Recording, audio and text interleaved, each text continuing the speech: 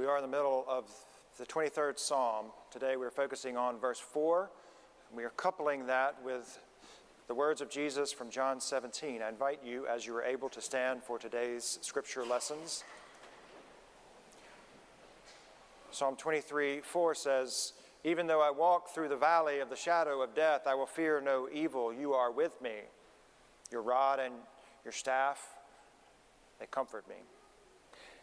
And there was a time in Jesus' ministry when he knew that he was leaving this world and leaving his flock, and so he did what any good shepherd would do. He prayed for them, a prayer of protection. Listen for the word of the Lord. "I have made your name known to those whom you gave me from the world. They were yours, and you gave them to me, and they have kept your word. Now they know that everything you have given me is from you, for the words that you gave me I have given to them, and they received them, and know in truth that I did come from you, and you have believed that you sent me. I'm asking on their behalf. I'm not asking on behalf of the world, but on behalf of those whom you gave me, because they are yours. All of mine are yours, and all of yours are mine, and I have been glorified in them. And now I am no longer in the world, but they are in the world, and I'm coming to you. So, Holy Father, protect them in your name that you have given me, so that they may be one as we are one. While I was with them, I protected them in your name that you have given me. I guarded them, and not one was lost except the one destined to be lost, so that Scripture might be fulfilled. But now I am coming to you, and I speak these things in the world, so that they may have my joy made complete in themselves." This is the word of God for the people of God. Thanks be to God. You may be seated. As the story is told, there were a couple of people watching a man drive a herd of sheep up the middle of a town on Main Street, and one of them scratched his head and he turned to the other and he said, "I thought shepherds led sheep from the front." If they were in this sermon series, they would know that. "I didn't know that they were driven with a whip in this case." And the other fella said, "They are led, they are driven. That's what shepherds do, but that's not the shepherd. That's the town butcher running after those sheep." Being a sheep is difficult, but the one thing that sheep know is the difference between a shepherd and a butcher, because one comes to give life, the other comes to take life. One of the driving questions for this entire series that I've asked you to consider is, how do you see God? Do you see God as someone who seeks to bring life, to provide all of the provisions that we need and all of the protection that we need? Or do you see God as punitive? Someone who seeks to take these things, is waiting for us to mess up so that, like Zeus, I suppose, a lightning bolt can come down and zap us. How you see God determines so much about the pathways you will take in life. How do you see God, and how do you relate to the flock? And for purposes of today, as we think about verse 4, how do you manage life with God and with one another when we find ourselves in life's valleys and in life's shadows and in the grips of even death itself? The valleys and death and shadows are all of the places that seek to rob us of our joy, to rob us of our breath, to rob us of life itself, to rob one's joy, to squelch out, for example, the voices of kindness and mutuality. The valleys of life, they have on either side of them caverns of cruelty and snares of selfishness and predators of pettiness. In the valleys, we are to fear no evil that seeks to rob life from us. Because if we learn anything from this psalm, we learn that no matter the depth of the valley, no matter the degree of darkness, we are never what? Alone. Exactly. In the valleys, do not fear, and do not fear the valleys. Well, I lay all of that alongside the year 2020, right? I hear that, David. I hear you, Jesus, offering a prayer of protection over your disciples then and now. But what about 2020? I wonder, John's gospel spoke very clearly to the disciples of the day, but his gospel is one that sort of transcends time and space in that particular mysterious way. And so I wonder if he had in the back of his mind when he said, Lord, protect them, 2020's coming, I wonder if he's thinking about that. Even though I walk through the valley of the shadows, the shadow of death itself, I will fear no evil, for you are with me.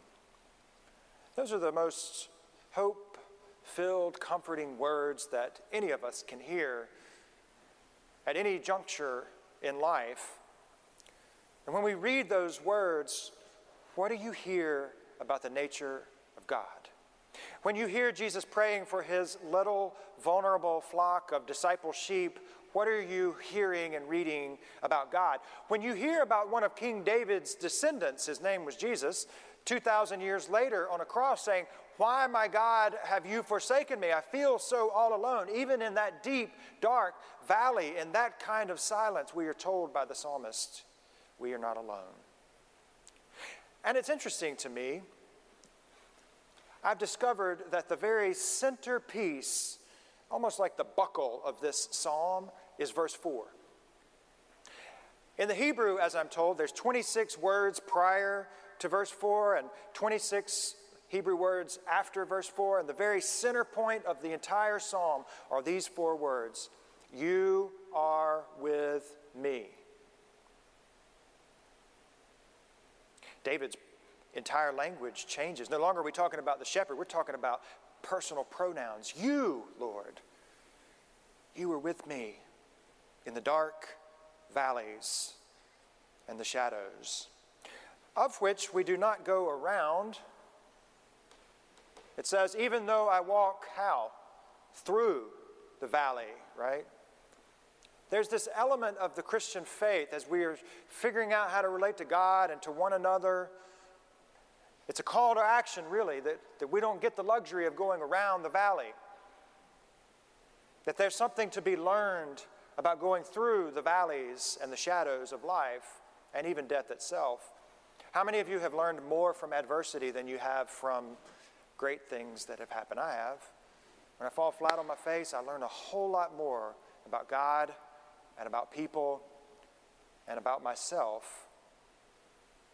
Shepherds, as I have also discovered, they take their flocks into the high country during the summer. The terrain becomes so scorched and so depleted.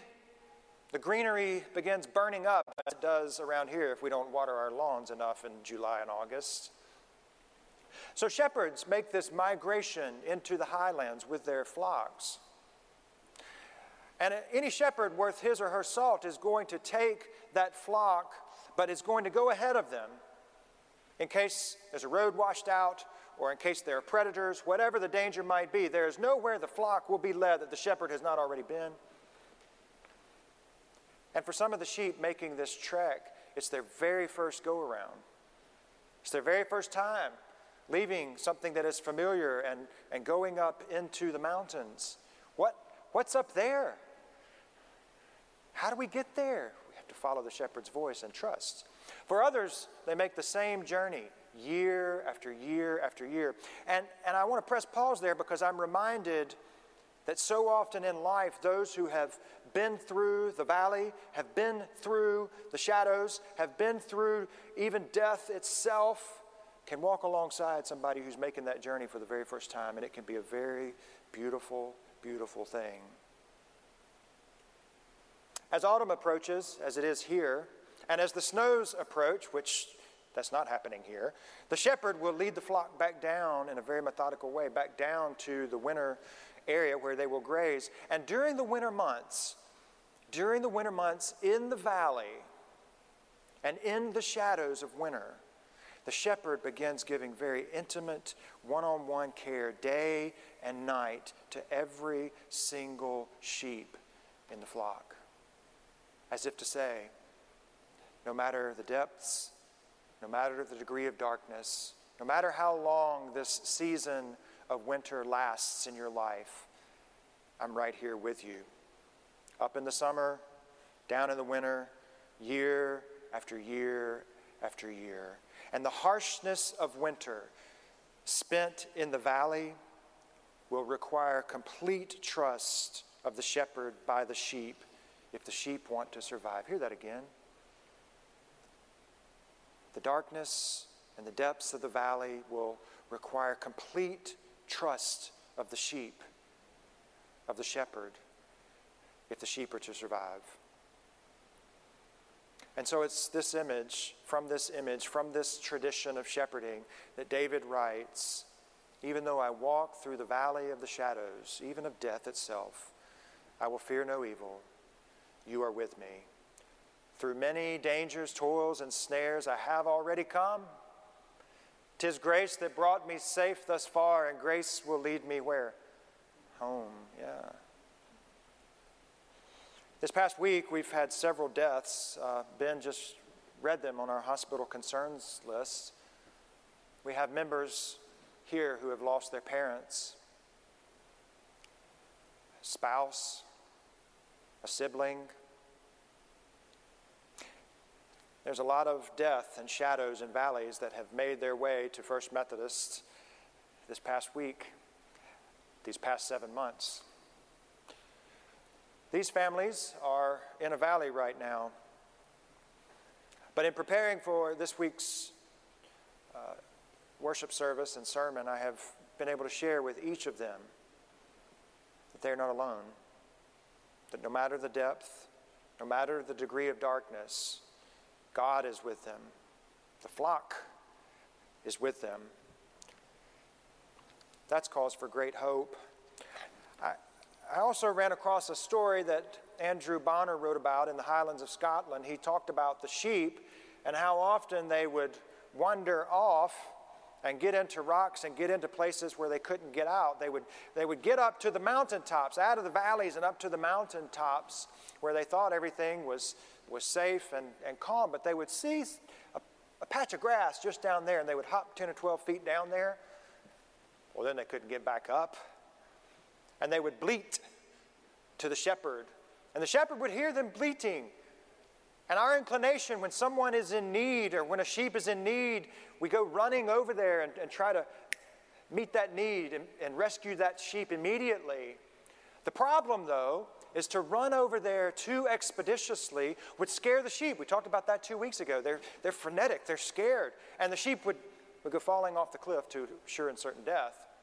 So you know what the shepherd would do in that scary, fearful valley kind of experience?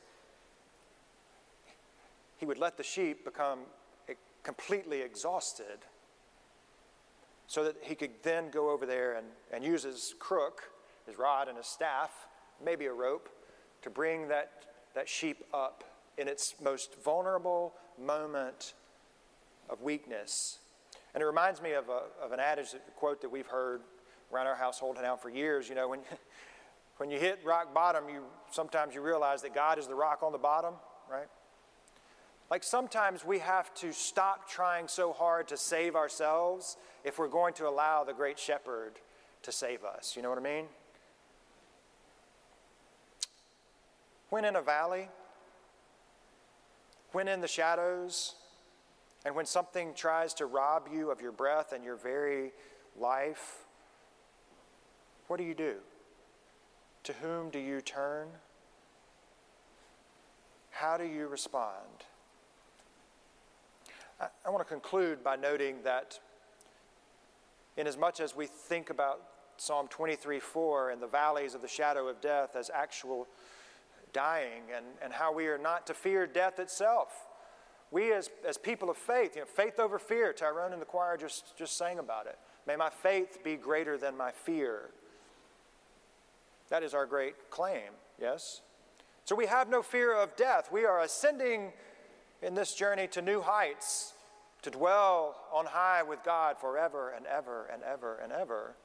We believe that about eternal life. I believe that about abundant life and heaven here on earth. But I also know, as you do as well, that life has different kinds of valleys and other kinds of shadows and other forms of death that are trying to rob our life from us. And it's not lost on me. I've been praying a lot about this very thing this week because our country is so divided. We're so torn. We're told you've got to be on this side, you have to be on that side, and anybody who thinks or speaks or acts or does things different from you, they're your enemy. Why? And in so many ways, we're kind of walking through the valley of the shadow of death, of respect and decency and civility and mutuality. But we're God's people. We will fear no form of evil or divisiveness that's trying to rob us of our life, because we're not givers of the shadows, and we don't keep people in the shadows. We're bearers of light. There's no shadow that cannot be eradicated when the sun is at its highest peak.